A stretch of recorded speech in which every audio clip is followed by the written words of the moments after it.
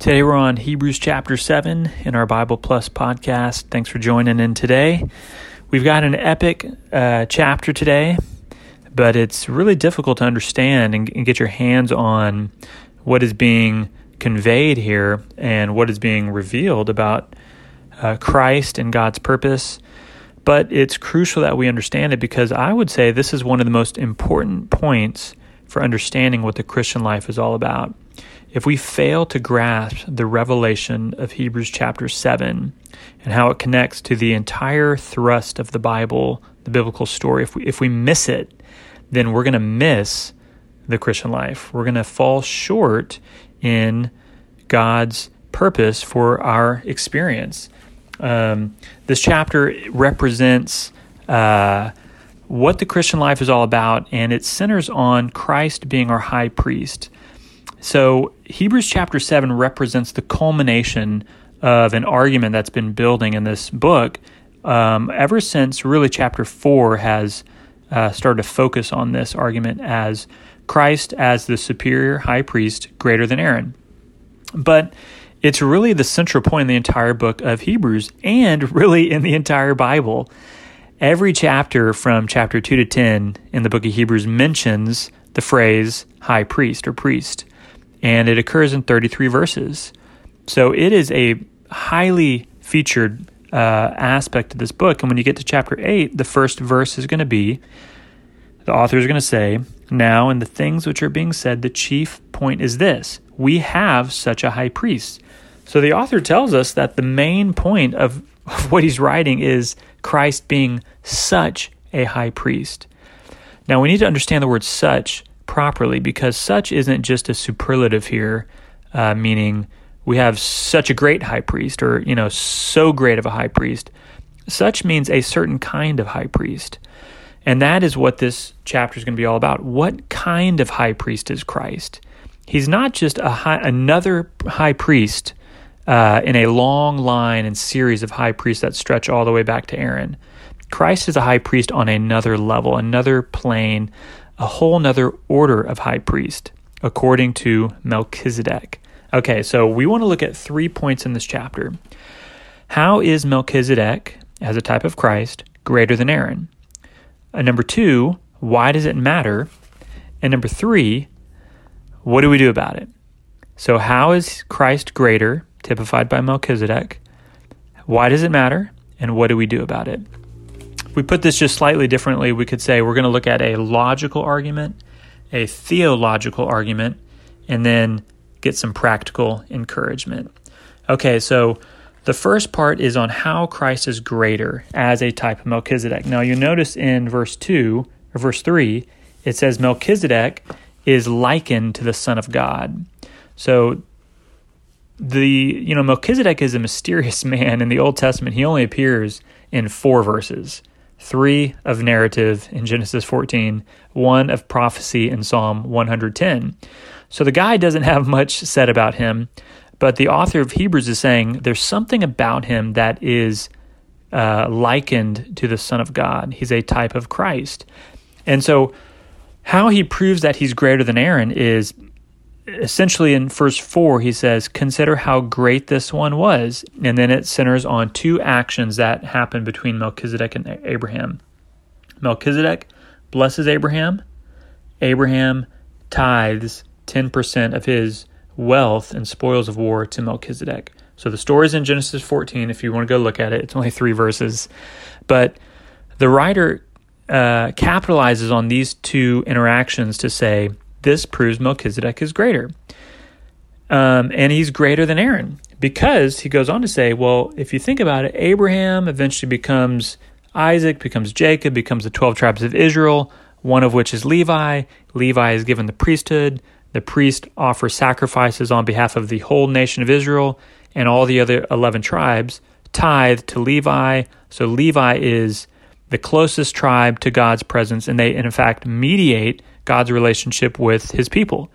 Well, if you trace Levi, who Aaron is a son of, if you trace Levi up to Abraham, Abraham is tithing to Melchizedek, which again, all the 11 tribes are tithing to Levi. Levi goes back up to Abraham, his forefather. Abraham tithes to Melchizedek. and Melchizedek blesses Abraham. And the writer says that proves that Melchizedek is greater. Okay, why does it matter? This isn't just some arcane argument or just real technical discussion. The theological point here is this: the New Testament priesthood of Christ is according to the order of Melchizedek, and that represents a revolution in our relationship with God. You got to pick this up from this chapter. What kind of priest Christ is has revolutionized our relationship with God. And Christ's priesthood is greater not because of some technical argument that you really got to be paying attention to figure out. Christ's priesthood is greater because of what it does. And this is going to center on verse 25. It says, hence also he is able. So what it does, he is able to save to the uttermost those who come forward to God through him. And the point here is that Christ's priesthood does what the Old Testament priesthood could never do. The Old Testament priesthood could never take away sin, and it could never bring us to perfection. And so verse 11 is a big verse in this chapter. It says, if indeed, then, perfection were through the Levitical priesthood, what need was there still that a different priest should arise, according to the order of Melchizedek, not according to Aaron? So the writer here is taking up the prophecy of Psalm 110, which is quoted in verse 17, you are a priest forever, according to the order of Melchizedek. And he is taking that to imply that there is a lack in the present ordering of God's relationship with man. There's a lack in the setup, in the system of priesthood. There is a lack, and that lack points to a need for some new order and arrangement and relationship to come into being in which God's purpose achieves fulfillment. And that's what this word perfection means. It doesn't just mean you're perfect. The Greek word is teleos, which indicates it means a full development, the fullest spiritual development possible. So think about full growth. And in fact, it's the exact same word in Greek back in Hebrews 6:1, what it says, let us be brought on to maturity. So the point here is that the Old Testament system of priesthood, sacrifice, and law couldn't bring us into the perfection of God's purpose. And in verse 18 and 19, you have a scathing critique of this. It says, the commandment was three things: weak, unprofitable, and it perfected nothing. How would you like to be in a system that is described by being weak, unprofitable, and it doesn't actually bring you to fulfillment in God's purpose? So then the prophecy comes in Psalm 110 that says, okay, well, another priesthood will be set up, and that priesthood will bring us to perfection. And what you got to catch is the phrase "save to the uttermost" in verse 25. That word "uttermost" is the same Greek root perfection, teleos, pan teleos, all perfection or uttermost. And so this is saying that Christ, as a high priest according to Melchizedek, he can do what the Old Testament priesthood could not do. He can remove sin. He says that in verse 27. This he did once for all when he offered up himself. He took away sins, and now he is saving us to the uttermost. Okay, how is he saving us to the uttermost? How does that work? Why is this priesthood superior? Go back to verse 16. It says, he was appointed according to the power of an indestructible life. So what is operating in Christ's priesthood according to this order of Melchizedek is the indestructible divine life that is powerful, that is able to save us to the uttermost. So what this implies here in this second point of why does it matter is a threefold shift in our relationship with God. Remember, Christ's priesthood represents a revolution in our relationship with God, and it does what the entire Old Testament system could never do. It takes away sin and imparts divine life. And so this implies a threefold shift from law to life, from offering to eating, and from restoration to perfection. Okay, from law to life. In the Old Testament, and if we still live by the principle of law, then our relationship by God will be characterized by attempt, failure, forgiveness. Repeat.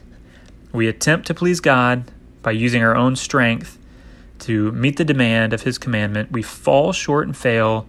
We ask for forgiveness, and we repeat the cycle. So we're unable to reach perfection in God's divine life or spiritual maturity. The indestructible life is not just an empty demand like law is. It is a powerful supply that is able to save us to the uttermost. Okay, number 2, from offering to eating, the Old Testament was characterized, their relationship with God was nonstop offering sacrifices. And so they were always offering bulls, animals, goats to atone for their sin. They did this yearly for the whole nation. And Christ has put away sin once for all. This is a major point of the book of Hebrews. And so now what is the center of our relationship is not offering for sin, but eating Christ as life. And this is where Melchizedek's story comes into play, because he offers no sacrifice for Abraham's sin. He offers him bread and wine for his enjoyment. And bread and wine are the exact elements of the Lord's table, which represent Jesus' body and blood. That's what he told us. Take and eat. This is my body. Take and drink. This is my blood. And John 6:54, he had told us before that Jesus says, he who eats my flesh and drinks my blood has eternal life. So I hope you see how what Melchizedek does in his being a priest is totally different from what Aaron does in his being a priest.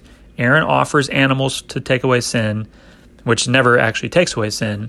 Melchizedek offers Abraham the very elements of the Lord's table, which represent Jesus' own divine life. Okay, and this brings us to the third point of the shift from restoration to perfection. Under the Old Testament law, and if we still live in that sort of principle, then our relationship with God is just one of always being restored. You know, we fail and we're restored. We fail, we're restored. But we never get to a point of not failing. We never overcome our sin. We never overcome our anger, our lust, our temper, our pride.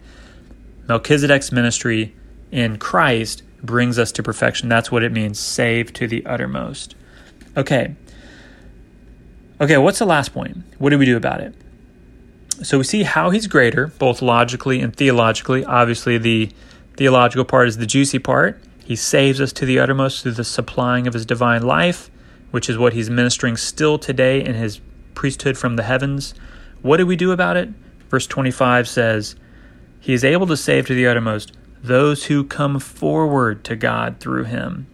So this is a practical encouragement and something we need to remember always, but especially when we're down, when we're depressed, when we're discouraged, when we've had a recent failure.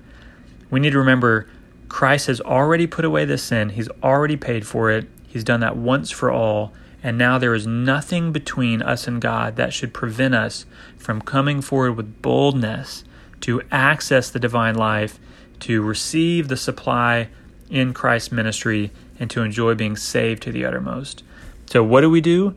We come forward. We draw near to God, and this is our better hope.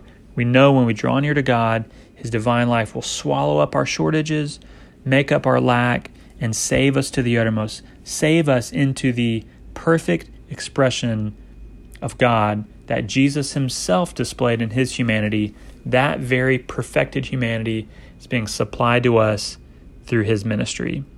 So I love this chapter because it combines such deep and dense and profound theological truths with the most simple of practices. Coming forward to God, calling on his name to enjoy his presence, to activate his priesthood.